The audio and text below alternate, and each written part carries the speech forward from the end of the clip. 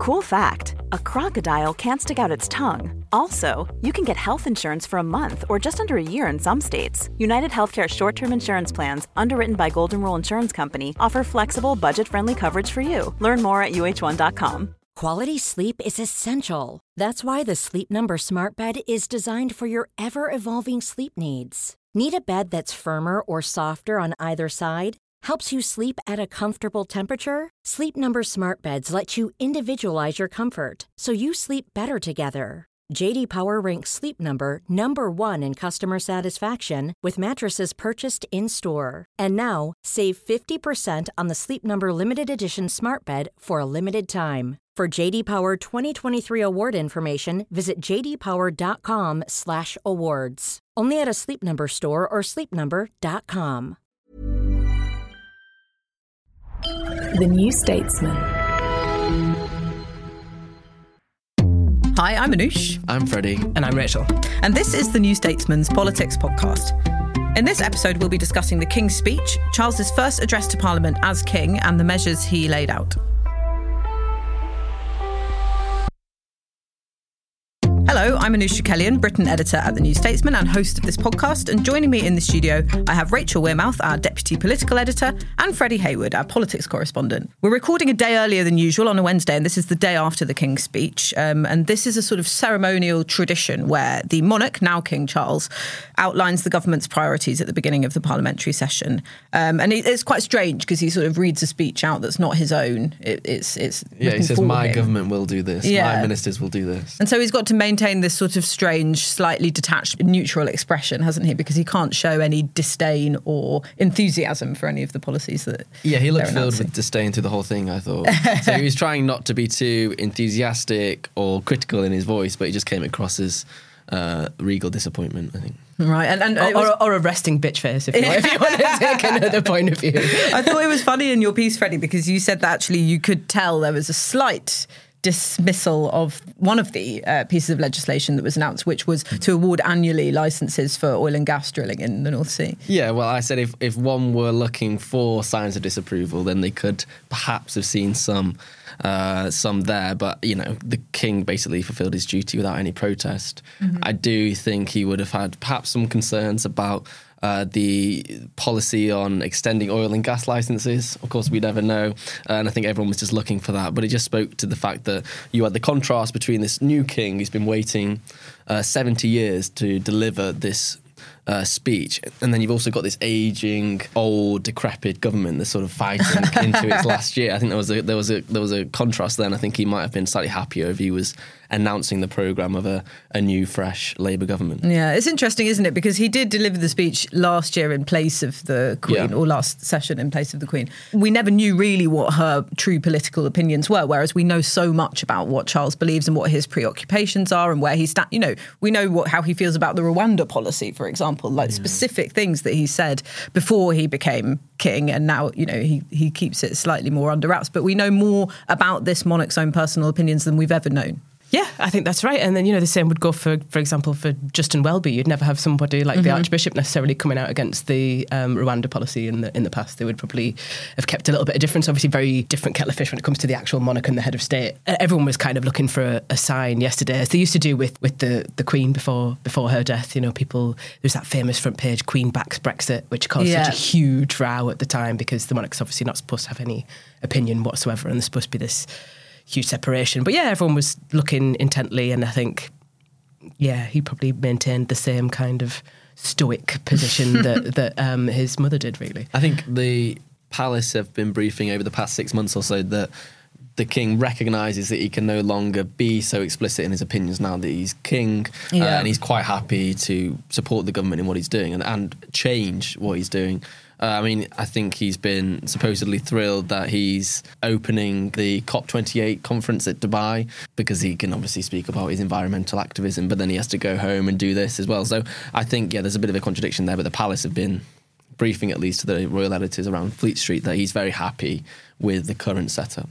Yeah, OK, and let's see what he actually announced. There wasn't anything that new or groundbreaking.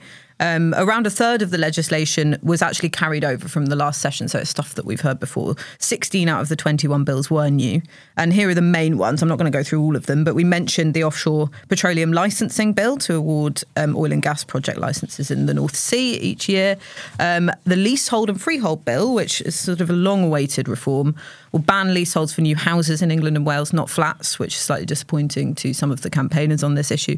But it will also increase the standard lease extension. It will make it cheaper and easier for any existing leaseholder to extend their lease. The Renters Reform Bill, which is already at committee stage in the Commons anyway, but that will ban no-fault evictions after reforms to the court system, so that's still delayed. A tobacco and vapes bill will enact the plans announced at the conference for a phased ban on smoking, and it also includes some restrictions on vape packaging and marketing as well. And then there's this football governance bill, which would regulate the top 5 leagues of professional football in England. A sentencing bill, which was the thing that they sort of led on in terms of their briefing ahead of the King's speech, meaning whole life sentences for the worst murderers and prohibiting rapists from being released early. And a criminal justice bill reforming some court procedures, trying to force criminals to appear in the dock at sentencing, and other reforms. So those are sort of the main ones. There are plenty more. But I'd like to know what struck you about, what the announcements were, Rachel. I think the one that the Conservative Prime Minister is going to have a lot of trouble with is the smoking measures, as in with his own backbenchers. There'll be many who are quite libertarian, who don't like the idea of a ban of any kind. What struck me actually is that the story was not. The government wanted to focus very heavily on criminal justice because that's a good route to electoral success, or hanging on to some of their core voters. And what it's kind of been upended by is this row with Suella Braverman over whether or not there should be a crackdown on homeless people being able to buy tents, and whether it's a lifestyle choice. So it's it's almost like the Home Secretary's trying to outflank the Prime Minister on the right, and it's. The Downing Street was kind of forced to clarify that it's not clear at this point whether that is actually going to be in any of the measures, but that's kind of made all of the headlines and sort of put a bit of fly in the ointment for the Prime Minister as he's tried to kind of have yet another moment of reset.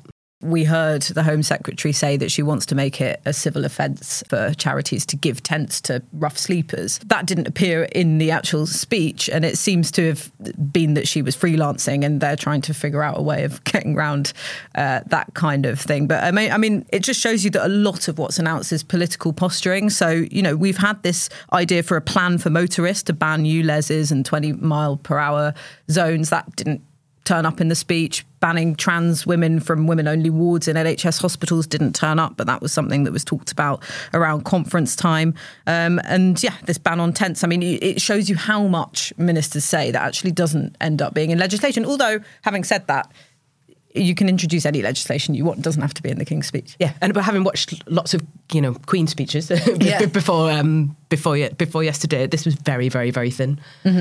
Just in terms of the level of the number of bills, the length in which the monarch spoke. This is a very thin King's speech, and I think it'll kind of raise more and more questions about the date of the election more than it will about what there is to do, because it raises questions about how much there is not to do, how much they don't have. Yeah, I think this was one of 3 main events that the government saw as an opportunity to reset its narrative with the public. We had the conference speech, we had this, and then we've got the autumn statement in 2 weeks' time.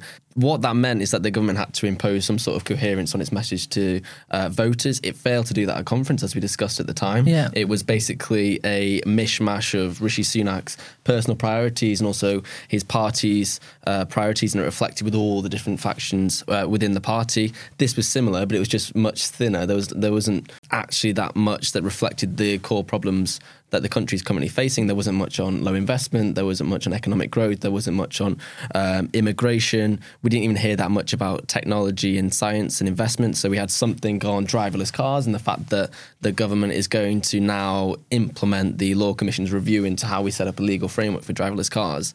But that's the flagship policy that we're supposed to be seeing the government take to the country for the next year or so. It was utterly remarkable that it was so incoherent. That was his task, to say, this is what we are, this is why we're different from the opposition, and this is how I'm going to keep my MPs on board. And he didn't fulfil any of those objectives. driverless car is also like a very funny metaphor for where we feel, for where the Labour Party would like to say where the government is at the moment. It's extremely short term. I mean, the minimum service legislation that was already passed, but they were basically briefing this out as part of the King's speech, even though it doesn't actually feature in the King's speech itself. They're billing that as the saviour for this Christmas. As if this Christmas is the focus of politics right now. They've failed, I think, in the past month or so to set out a vision for how the country should look in 5 years' time. And this just allows Keir Starmer to stand up and say, OK, well, we've got a plan for growth. Rishi Sunak just stands up and says, well, it's just going to involve borrowing. But that's it. That's the end of the debate. You can't say, look, this is my alternative. This is how we're going to grow the economy. We're going to get some announcement on pension reform, probably in the autumn statement, about encouraging pension funds to invest in UK companies. Okay, great, fine. But that's not going to be the centrepiece of their campaign to win the next election.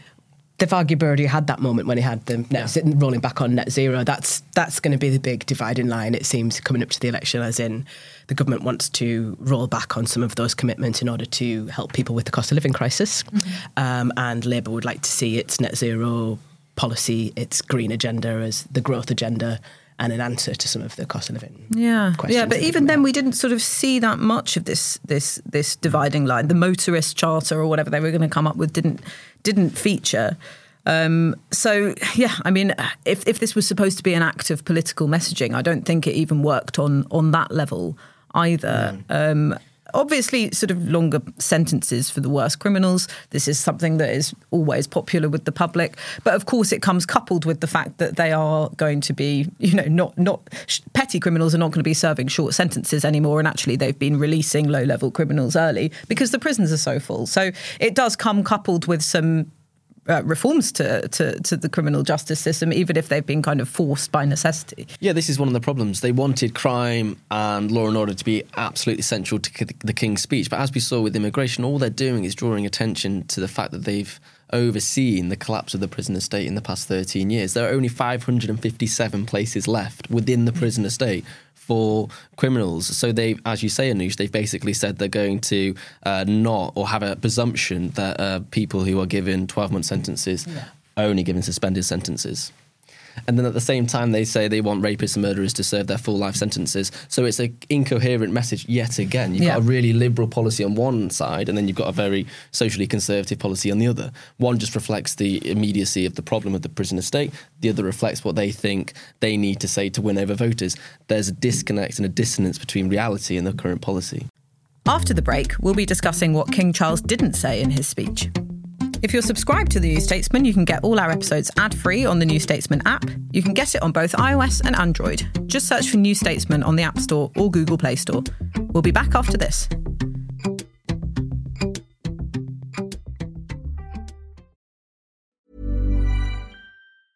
A lot can happen in 3 years, like a chatbot may be your new best friend. But what won't change? Needing health insurance. United Healthcare Tri-Term Medical Plans, underwritten by Golden Rule Insurance Company, offer flexible, budget-friendly coverage that lasts nearly 3 years in some states. Learn more at uh1.com.